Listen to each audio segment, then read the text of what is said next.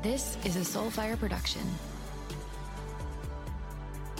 You're listening to the Simply Be podcast, episode number 256. Well, hello, my beautiful friends. Welcome back to another episode of the Simply Be podcast. Oh my God, I'm smiling from ear to ear because this episode, this interview, this conversation is pure light, pure vibration of humanity, of a new consciousness, of what I'm trying to create in the world. And it's with somebody that I have long admired and has been a teacher to me and to so many people that I know and work with. And it was just such a gift to welcome him onto my show today, to share him with all of you. And I just can't wait to introduce you to him. But before I do, I just want to welcome you officially to the Simply Be podcast. Hi, I'm your host, Jessica Zweig. I am the founder and CEO of the Simply Be agency. We are an internationally recognized personal branding firm located in Chicago and Nashville, serving clients across the world.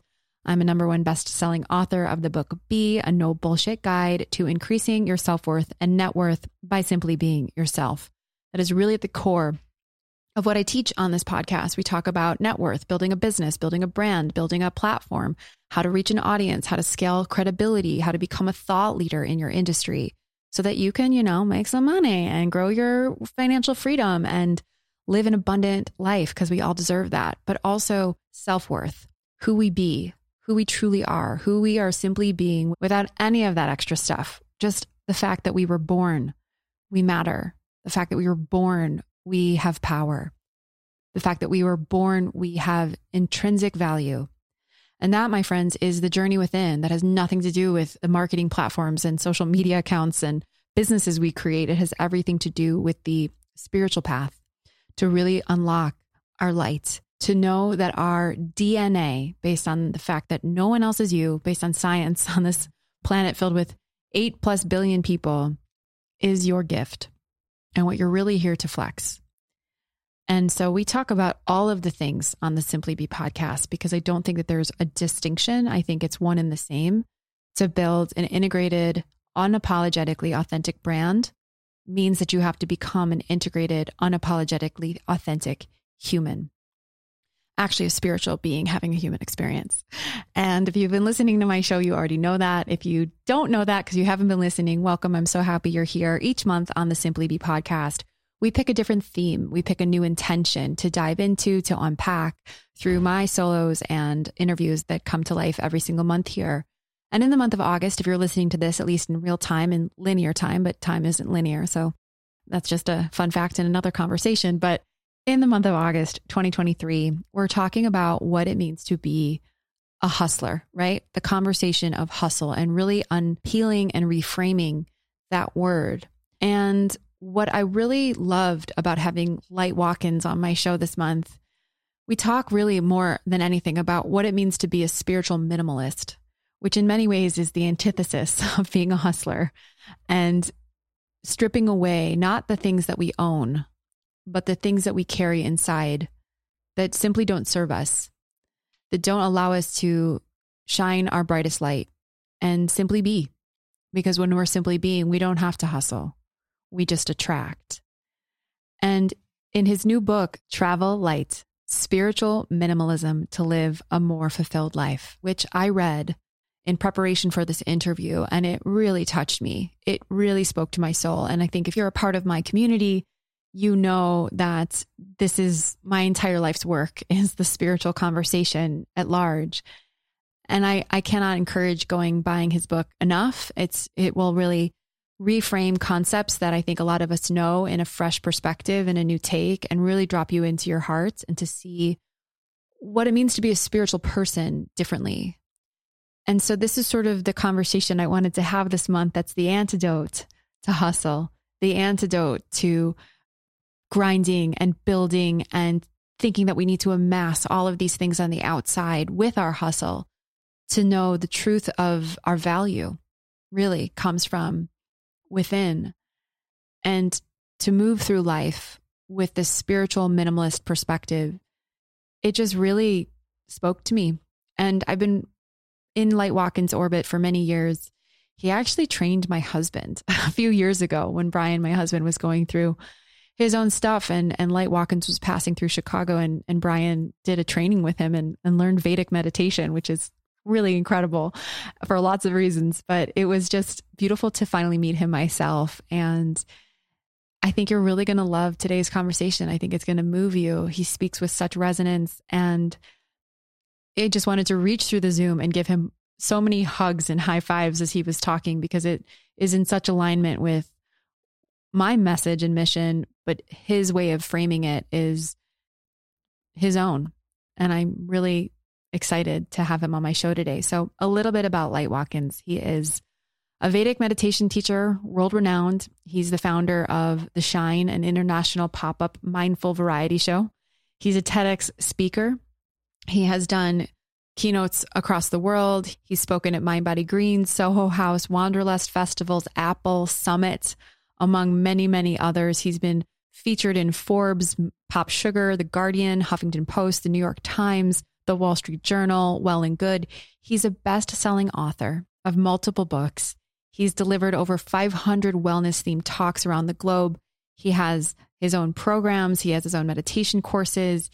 He's just this fully embodied spiritual teacher and is walking the walk, not just talking the talk.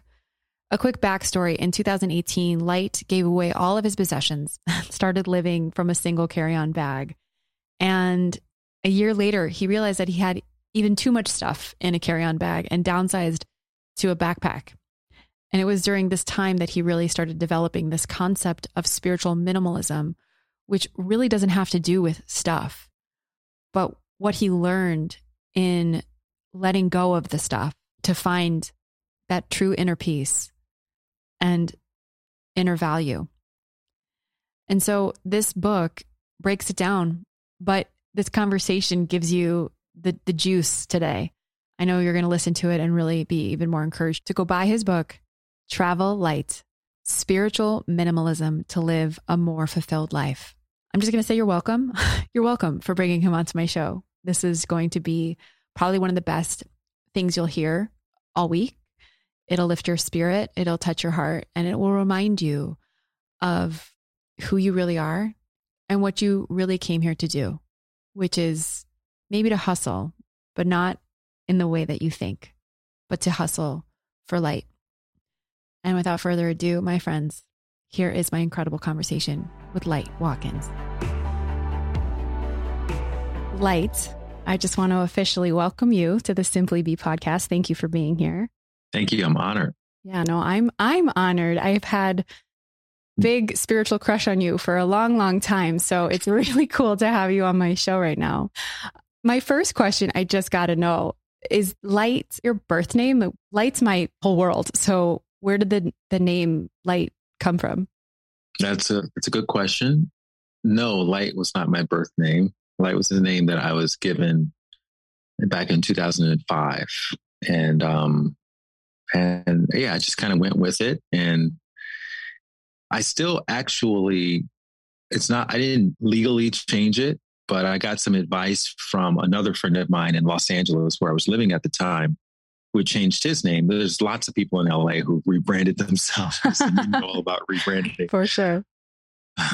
But he gave me some really interesting advice. He said, because I went to him, I said, hey, I got this name and I think I'm going to go all in because that's how I am. You know, I didn't want to give myself any, I'm a burn the boats type of person. And I said, how do you do it? Do you have to file paperwork? Do you have to, how much does it cost? How long does it take? And he said, all you have to do is just start introducing yourself as Light. And then eventually people will start calling you that, especially if you make yourself useful. Mm-hmm. So I consider myself to be a very useful person in life in general, helping out a lot of people. And so I took his advice, started introducing myself as Light. And then this is actually around the time that Facebook was first starting to become a thing. And I changed my Facebook name. And then once I did that, people just started calling me Light. And it's been that way pretty much ever since, except for my Christian friends. They had a really hard time with calling somebody Light. So, but even they came on board. Even took them a few more years, but everybody eventually came around. Power of Facebook and branding yourself on social media, change your whole identity. That's funny. It's hard. Yeah. Well, also the power, he was absolutely right. The power of people of making yourself useful. Because when people need something from you, they'll call you whatever you want to be called. Yeah. Amen. Hey, Light, I need to borrow $20. Oh my God. I'll call you whatever. Dark, light, rainbow, whatever you want to be called. It's true. It's so true. We live in such an exciting time to be alive. Actually, you can, and I love what you just said about being useful, because it's not about you. It's about what you can give and what you're here to be of service toward.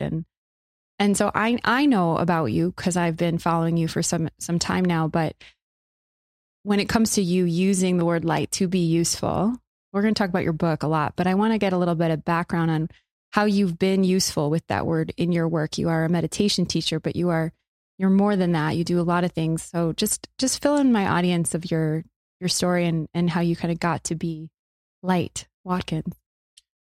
Sure. I've had many different careers. I had probably 5 or 6 different careers. And most recently, starting in 2007, I became a full-time meditation teacher. And then in 2014, I started speaking, and then I started writing in 2015, and I've written a few books. Now I'm kind of doing a mix of all of those things. I have a podcast, I have an online community where I teach people spiritual practices and hold them accountable to them.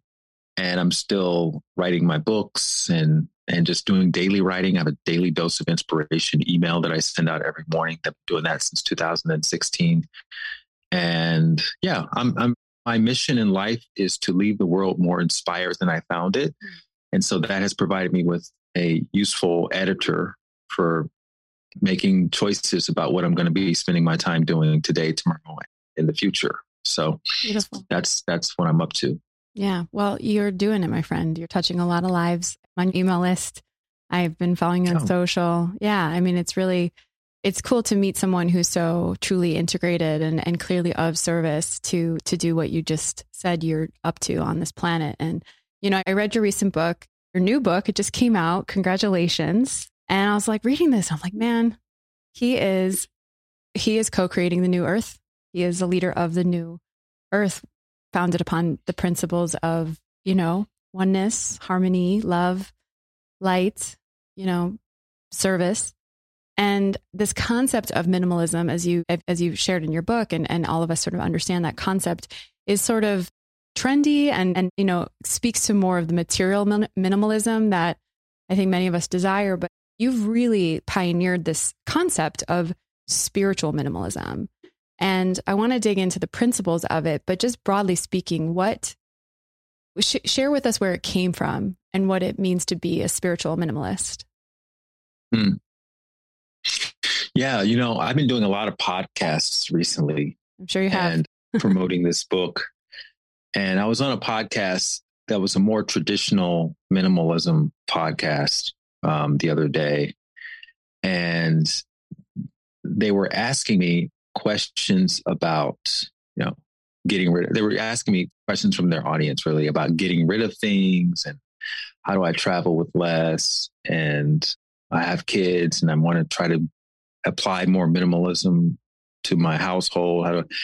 And I didn't really have a whole lot of good answers to those questions, honestly, because that's not really where I'm interested in. So to answer your question, the difference in what I'm talking about versus what traditional minimalism is clearing space externally from the outside in, and in hopes of potentially having more peace inside.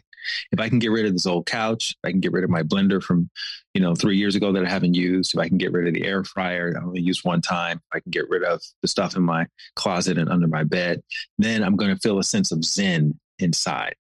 And my hypothesis for my readers is that that's actually not going to create any stable sense of zen. Yeah. Maybe for like a day, you'll feel a bit more peaceful than you would have felt otherwise if you lived in a cluttered space. But ultimately, the way you've been feeling on average over the last several months and years is probably the way you're going to feel after the initial wave of zen fades away in a few days once you make that external change. And that if you truly want to feel zen and have it be stable, that's something you need to create from the inside out.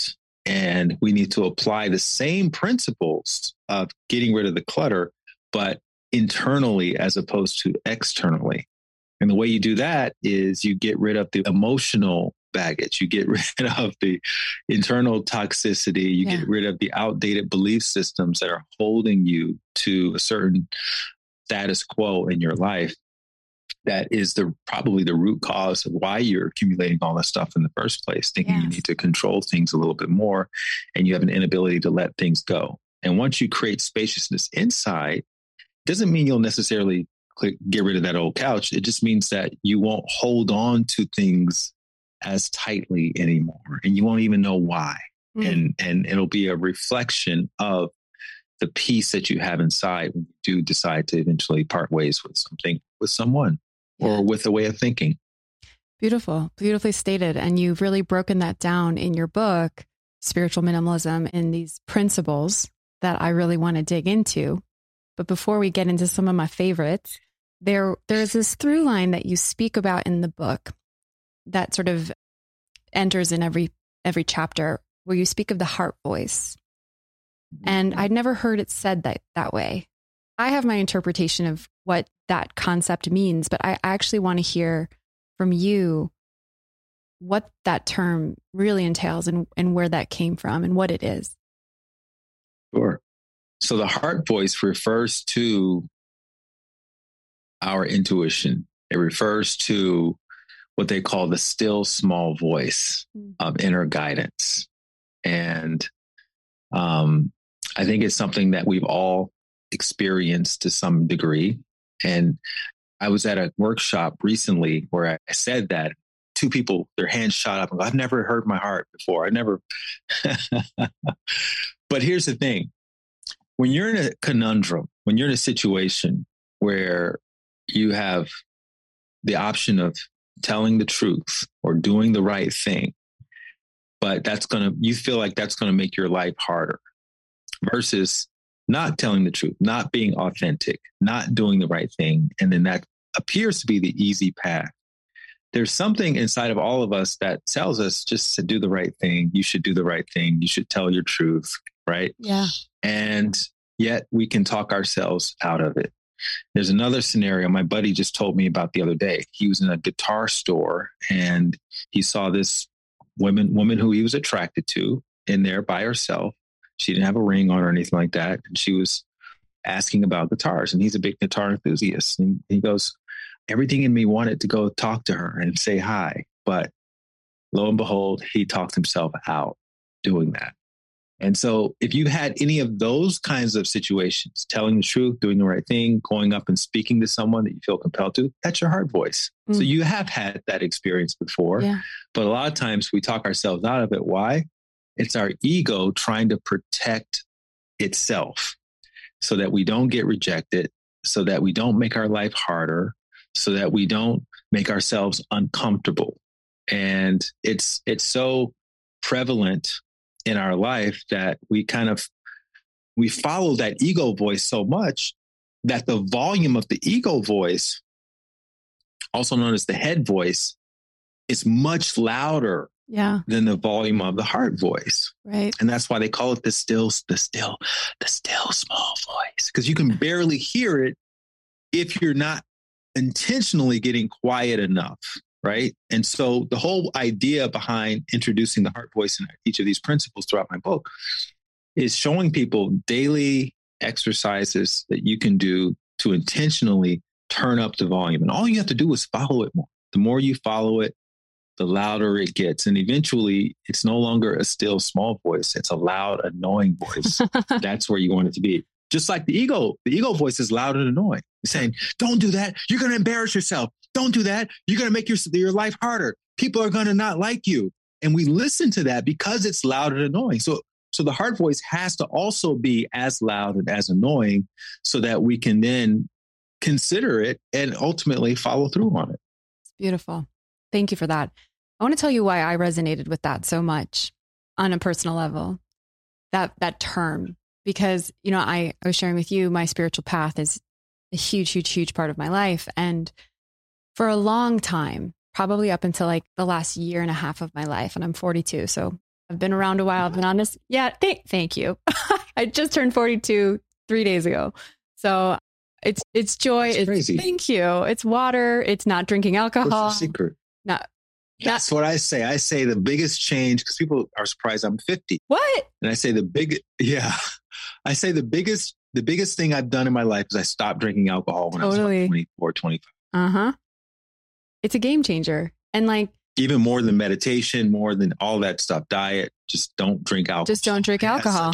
It does. It totally does. And I also think, if I'm just going to say, to be so bold on my podcast in front of everybody, like, I think people who are living in the light, like you and I think we don't age. Like, there's something about creating a light body, being in a light body.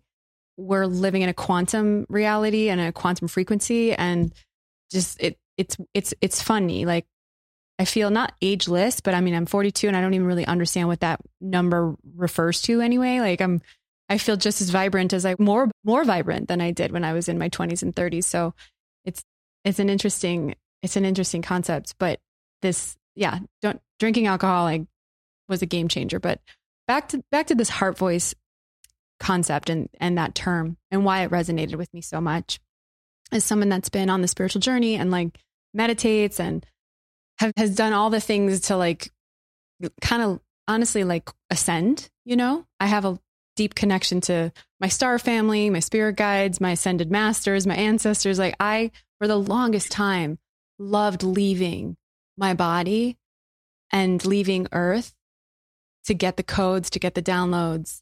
And it wasn't until just a year and a half ago when I started working with a new teacher who's like, no, Jessica, it's all about being in the body and to ground and to root here in Gaia.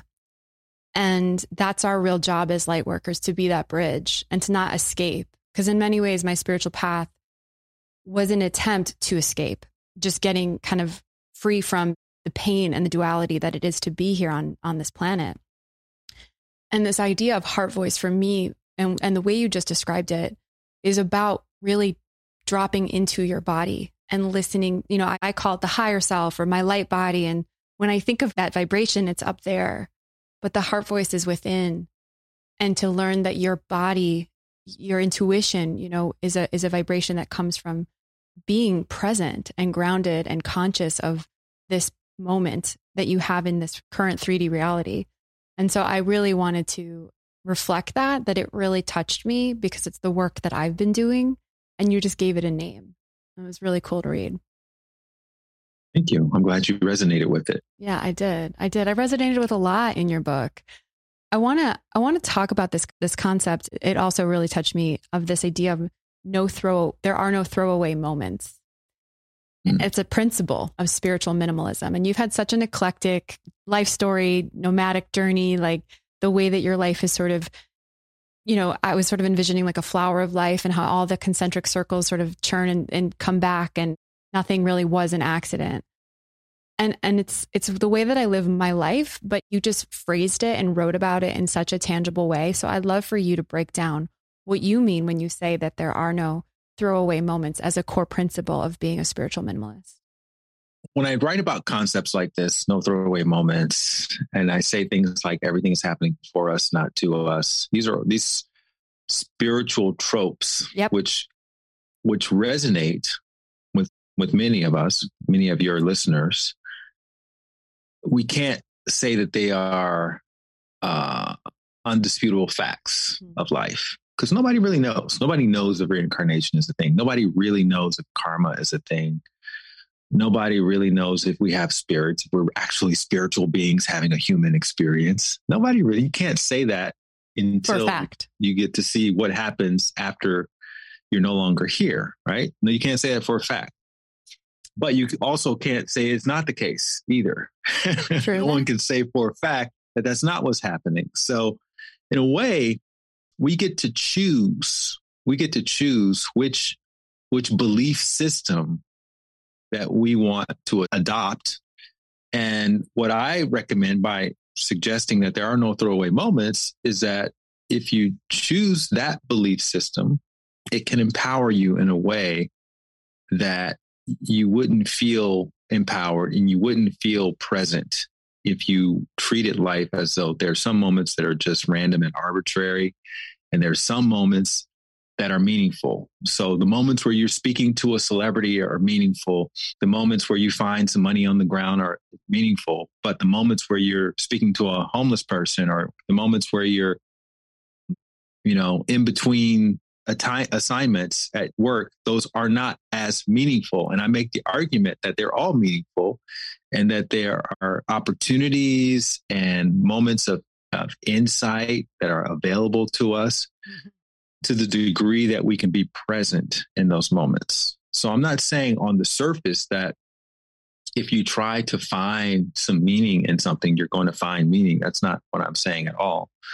But if you are cultivating as much presence as possible, the meaning will find you. Yeah. And it's kind of like that magic, the magic eye puzzles where it looks like you're staring at some wallpaper or something, and then eventually a shape will appear from the background.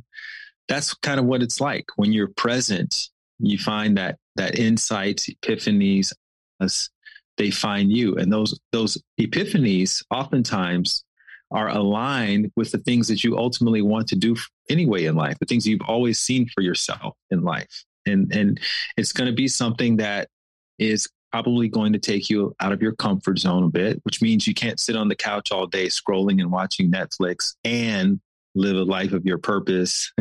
You're going to have to get up and probably do things you don't feel like doing, such as going to the gym, eating healthier, maintaining stronger relationships, which means being more honest with yourself and with others, being more authentic, and doing the little things when nobody's watching that's going to help you stretch your potential. But when you are driven by the inspiration from having seen these shapes and these insights and these epiphanies that are appearing out of the chaos, the apparent chaos, then it's going to drive you to keep going. Because most of that journey, you're going to have to go alone. No one's going to go with you because we're all busy doing our own thing, following our own path. Mm-hmm. And so you have to get comfortable with discomfort of being on your own, which is another principle in the book. I want to double click into this because I talk about this stuff all the time. And, you said, I think at one point, like in that chapter about no throwaway moments, that you get to see that every day on this earth is a miracle, is its own miracle. And I was like, yeah, this dude is creating the new earth. Like, this is what I'm really here to teach people too. And yet, like, not yet, just period in a sentence.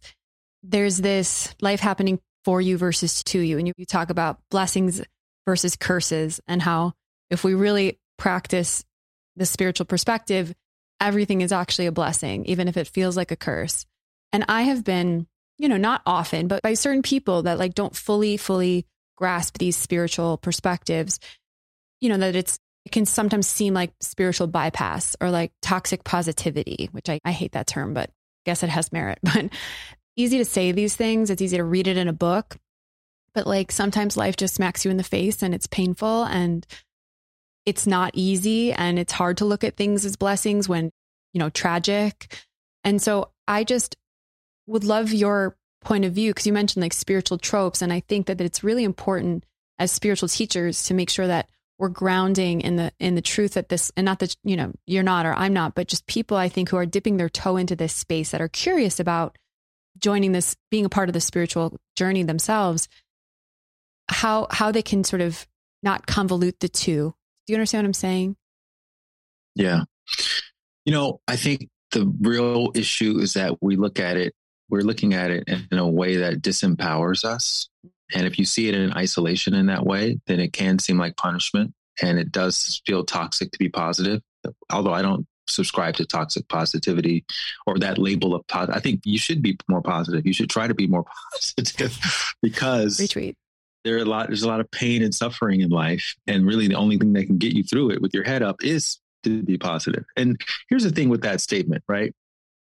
I guess what's the opposite of toxic positivity is acceptable negativity. Like that's toxic too. Negativity is toxic. It's more toxic than positivity is. And it affects your brain, your body, your mental, physical, emotional health to be negative more often than not. And so it's been shown that being positive, seeing the bright side, finding the silver lining, forcing yourself to be grateful, celebrating whatever you're experiencing, can produce very high quality endorphins and bliss chemicals into your body, which helps the body to restore itself and to create a better physical version of you. Okay, so that's one point. Mm-hmm.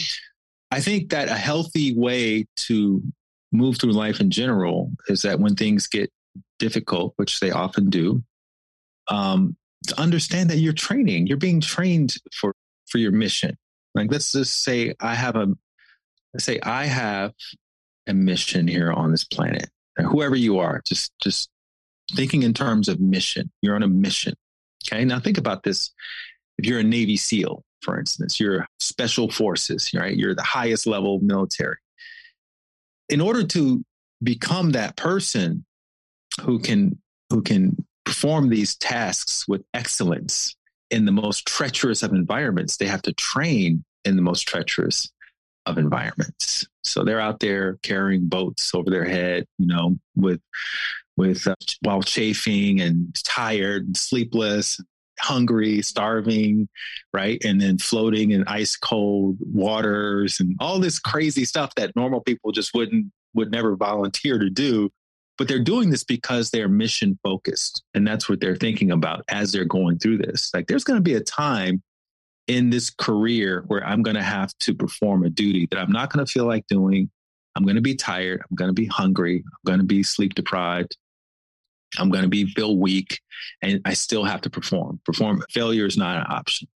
And so if we kind of take that approach, and I'll use an example that's a little bit more relatable. Like if you played sports in school and your coach had you run suicides. So you're running from one end of the gym to the other end and back and forth, and you're exhausted, you're cramping, you want to vomit, right? But the only way to get through that is to be mission focused and to understand that there's going to be a game where you're going to have the ball and everybody's expecting you to perform. And these suicides that are helping you build your cardiovascular strength are actually going to help you to have your finest hour when it counts the most. So when we're going through our version of the suicide, whether it is dealing with a difficult relationship or, having a rejection that we have to navigate, these kinds of things, that's preparing you for something. It's helping you learn patience. It's helping you learn how to become resourceful. It's helping you to be present in the midst of whatever suffering you happen to be experiencing.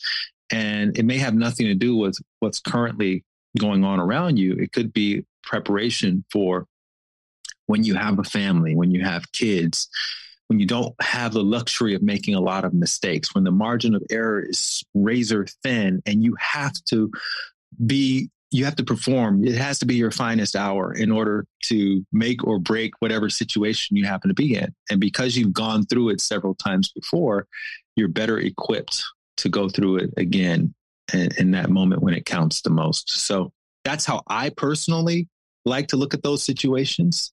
I don't think anybody's immune from suffering, right, or from having to navigate pain or, rejection. But if you can sort of reframe the experience as, oh, this is preparing me for my mission, I find that it's a little bit easier. It's a little less difficult when you get to those moments down the line where you really have to step up and perform.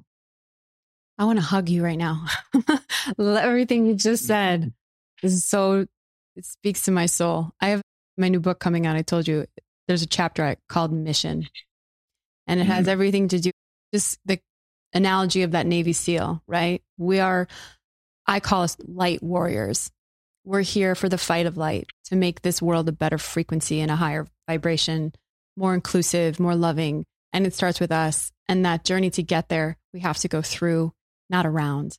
And that it's just preparation. Every moment that you suffer, micro or macro, there's a bigger why as to what you're really here to do. At least that's what I believe. So thank you for that reflection. It spoke to my soul. And, the book that you wrote really challenges in a beautiful way for us to be those light warriors and to reframe, I think, a lot of self-limiting beliefs around, I loved the chapter on you give what you want.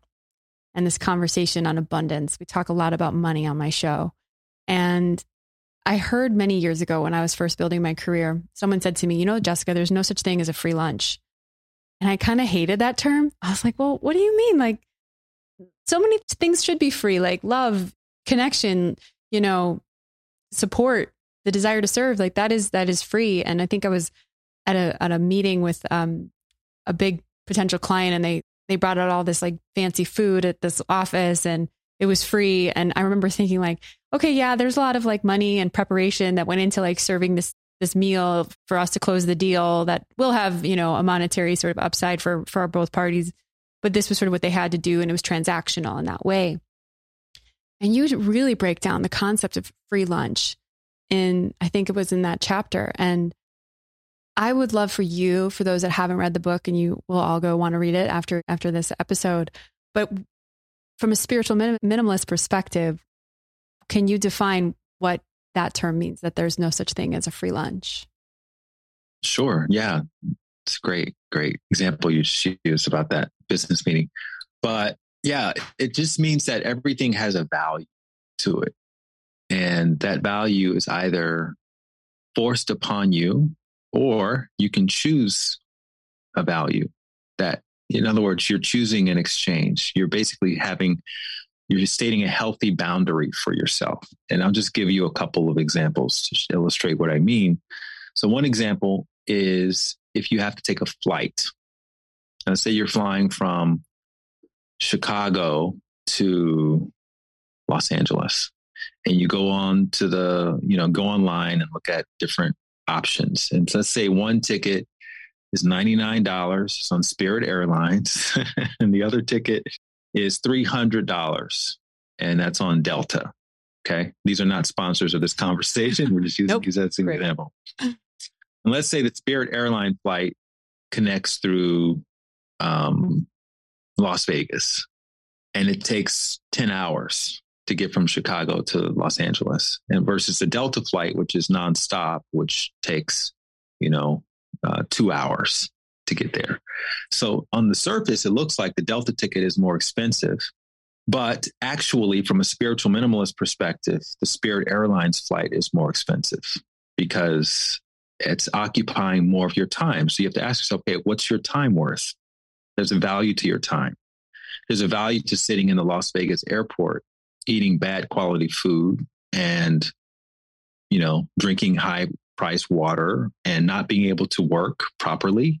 Maybe it's a weekday, what have you. Delta has free Wi-Fi on their 2-hour flight, nonstop flight.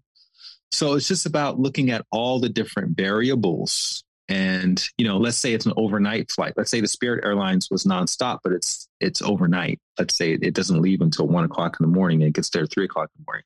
Okay, you're missing a night of sleep. How much is that worth? Let's say you have business decisions to make the next day. Now you're sleep deprived. So now you're making poor quality decisions. What's the value of that? So when you factor in all of those costs, it may turn out that the Spirit Airlines flight is actually $1,000 and the Delta flight is only $300. So by taking the Delta flight, you're saving yourself $700 in poor decision-making versus the Spirit Airlines flight, which looks like it's only $100, but actually it's $900 more when you factor everything in. And then another example, if you're on the road and you decide, okay, I'm going to stay with my friend. They offer me a free place to stay. I get to save $100 from not having to book a hotel room. But let's say your friend is very needy. Yeah. Let's say that they always, are talking about their problems. They keep you up late at night. They don't have strong boundaries. They're knocking on your door at 2 a.m. because they just had a bad conversation with their girlfriend or boyfriend and they need to talk to you about it. And again, you have a big, busy day ahead. You have to make important decisions for your life. So you have to ask yourself, what's the value of my sleep? And so when you factor all that in, it may turn out that booking that $100 hotel room is actually less expensive than accepting the free room with your friend who's going to keep you up all night talking about their problems. Or they're expecting you to clean up or to cook dinner, or, to extend yourself in a way that maybe you don't have the time, the energy, or the inclination to do. So when you look at all of these situations objectively and be honest with yourself about, okay, what's the exchange here? Then you can properly evaluate the costs of everything, and you can make a more informed choice for yourself. And it's not about judging anyone. It's just about being honest. Yeah. And holding your own value and having sovereignty, like really clear self-sovereignty, which is one of my favorite words. And it doesn't mean don't stay with your friend. It may mean that you have to communicate to your friend ahead of time. Hey, correct. Normally I would mind staying up with you, but I have a really busy day tomorrow, so I have to get there and go to sleep. Is that okay with you? Ask for permission. Is that okay with you? We do that? Can we establish that boundary? And if they are wishy-washy about it, then okay, they're not the problem. It just means that that's the cost, and I need to go stay at the hotel. Yeah. It's an abundant mindset towards yourself and what your time and energy is worth, which is beautiful. And you said in the book, I loved this line. You said, we don't create abundance. Abundance is already there. We either create access or limitations to it. And, this idea of giving what you want, and want is more money, but we don't have a lot of money. If we want love in our lives, but we don't feel love for ourselves.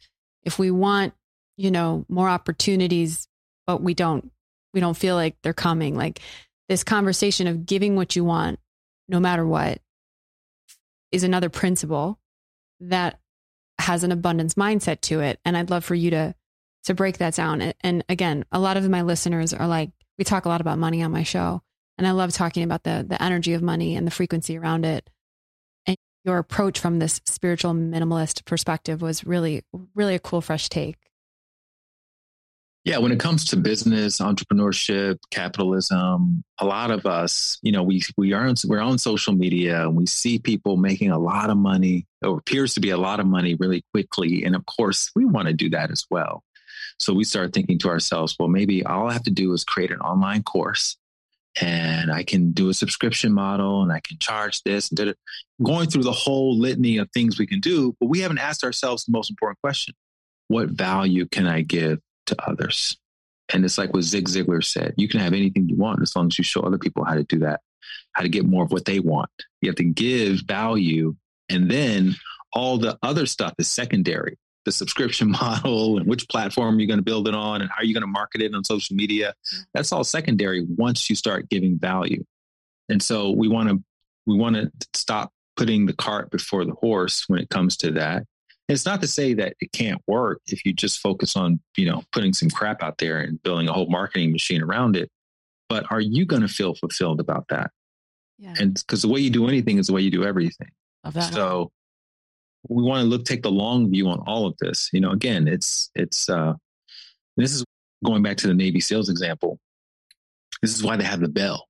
The bell is where somebody decides this is just way too much effort for the payoff of being able to be on my mission. And so they have the person come out and they're persuading them, ring the bell. You have to ring. They're not going to ring the bell for them, but by ringing the bell, you're signaling that you're quitting. It's too much. You don't want to be on this mission. This is not the mission for you.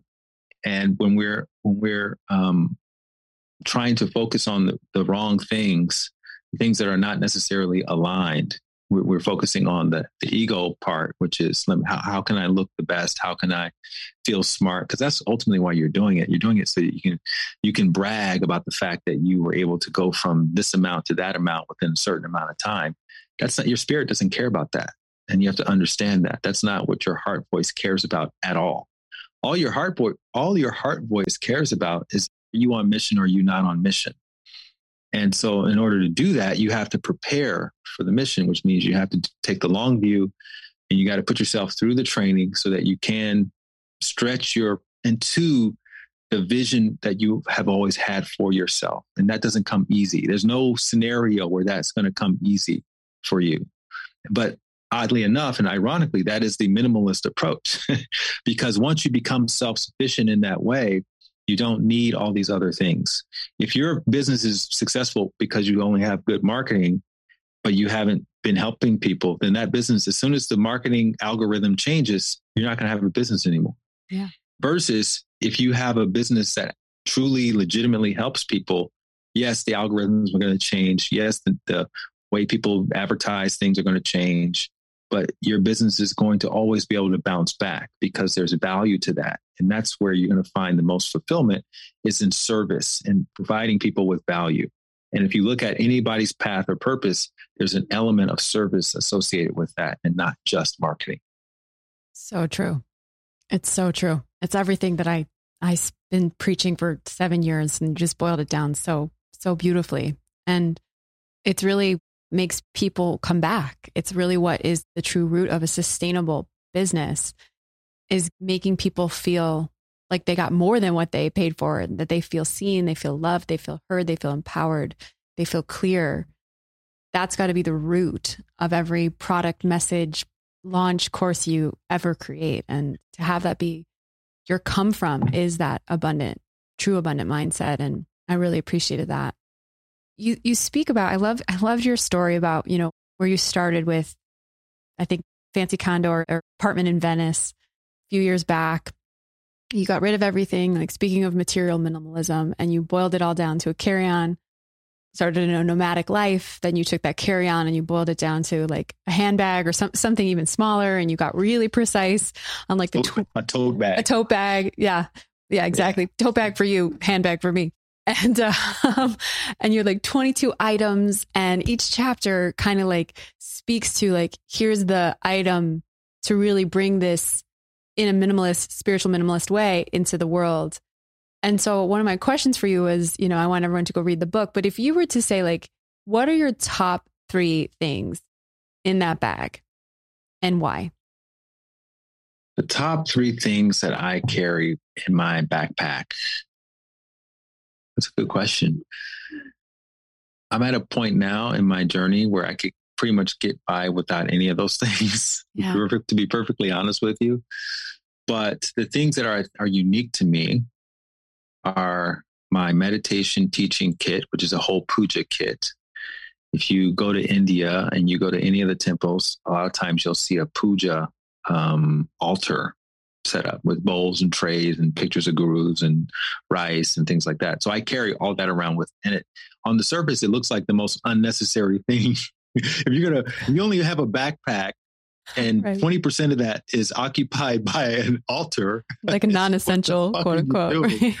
Yeah, it's like, doesn't get more non-essential than that. But to me, that's the most valuable thing that I possess because it's the thing that allows me to have the biggest impact on the people that I'm able to work with personally. And it's something I've been doing for 15 years now.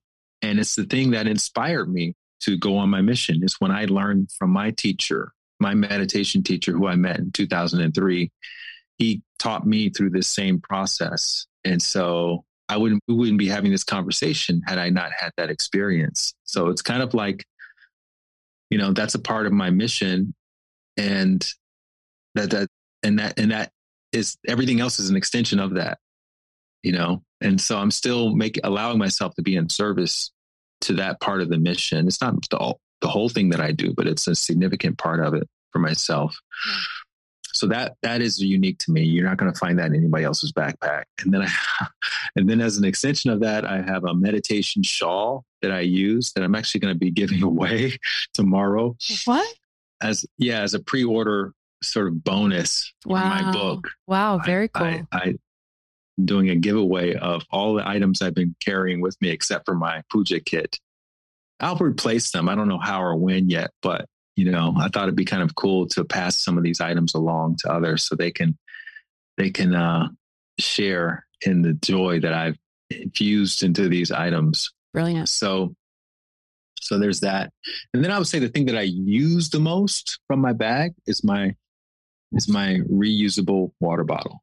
You actually speak about the power of water and the medicinal, multifaceted benefits of water. I'd love for you to break that down, actually, and the importance of not drinking out of plastic. Yeah. I mean, I think we all agree that we want to be drinking more water. if you're healthy or you're inclined towards better health, usually one of the key components of that protocol is to drink more water, to become more hydrated.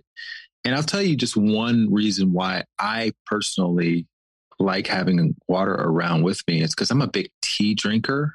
I'm obsessed with green tea, and I also have the occasional cup of coffee. And people don't realize that things like coffee and tea can stain your teeth even more so than wine. Yeah. So water is a really great cleansing agent for if you just swish some water around in your mouth after having your tea or your coffee, it can actually keep your teeth whiter than they would be otherwise. Just having water, you don't need to add anything else to it. Now, the other thing is if you want to sprinkle a little salt in your water, then you have an instant form of electrolyte, which can help you to hydrate a lot better. So this latest science is saying that the body doesn't absorb plain water as much as we think. And if we add just a little bit of salt to it, then it increases the chances of it absorbing the water. And if you can hydrate, guess what? You don't need to spend as much money on that skin cream that you've been, buying for a small fortune. Yep. Water causes your skin to naturally become more vibrant and to glow a lot more. And has anti-aging properties. And so we can keep going down the list, but yeah, there are all kinds of wonderful benefits from just having more water in your system, digestion, topical, everything. Minimizes hangriness. Yeah. And then the plastic bottle thing, I think the latest statistic I had in my book was if you laid all the bottles that we use on a daily basis end to end on planet Earth, it would like circle the Earth, 30 times or something crazy like that. So we'd say to ourselves, oh, it's just one little bottle. It's just, not that big of a deal, but it takes 500 years to decompose.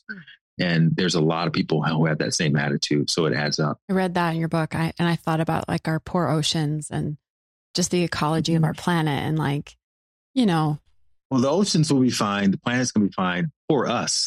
We're not going to be fine. Totally.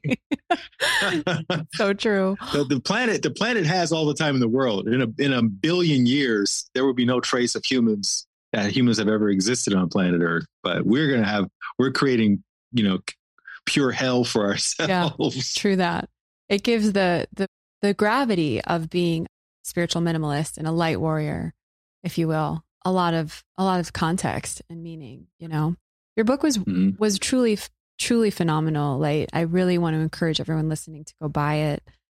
To put yourself in a book and the process of writing it. I mean, I know from my own experience, there's really nothing like it, and it's a beautiful thing that you've shared with the world. So I'm going to encourage everyone to go buy it. We'll leave a link in the show notes to purchase the copy and get into being a spiritual minimalist yourself. And I know, God, this conversation went by so fast. I want to, just get it. We'll tell everyone where to follow you and get involved in your work, and we'll link to all of that stuff too. But I do have one last question for you. I'm sad it's my last question. I could talk to you forever. The concept of Simply Be, it's the name of my podcast. It's the name of my business. I have a little tattoo on my wrist that was inspired, the whole thing. It has a lot of meaning to me, clearly.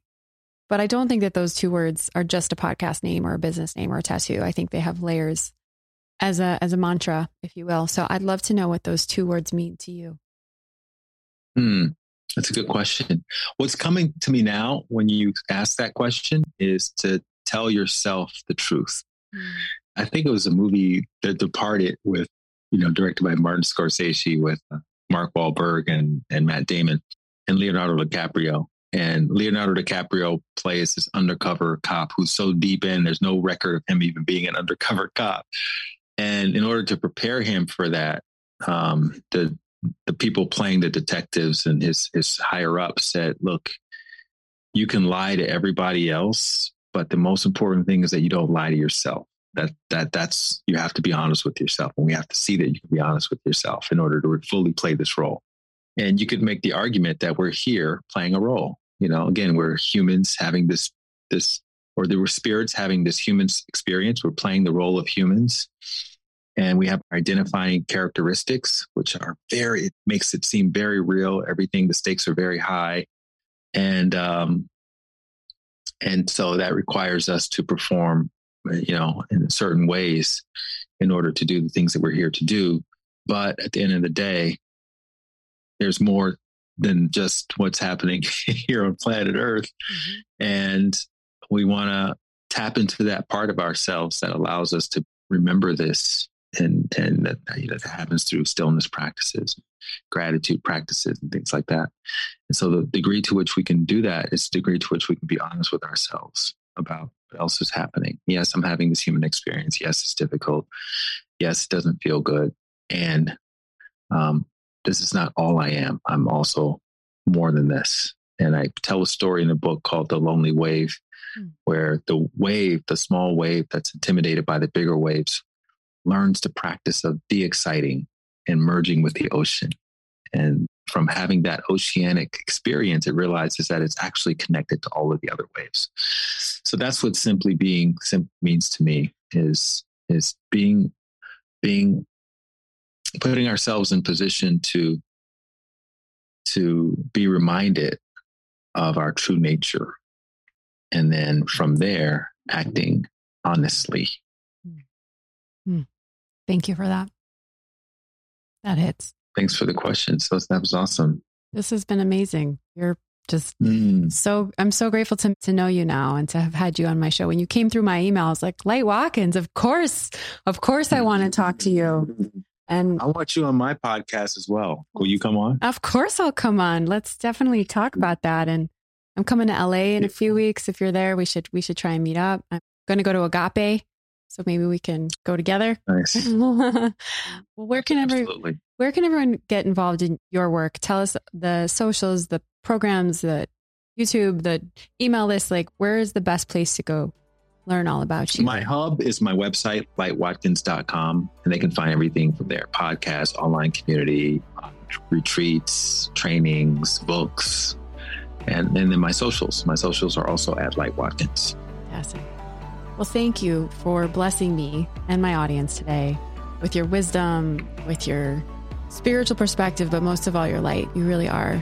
You are living it, and happy to know you now. Thank you so much.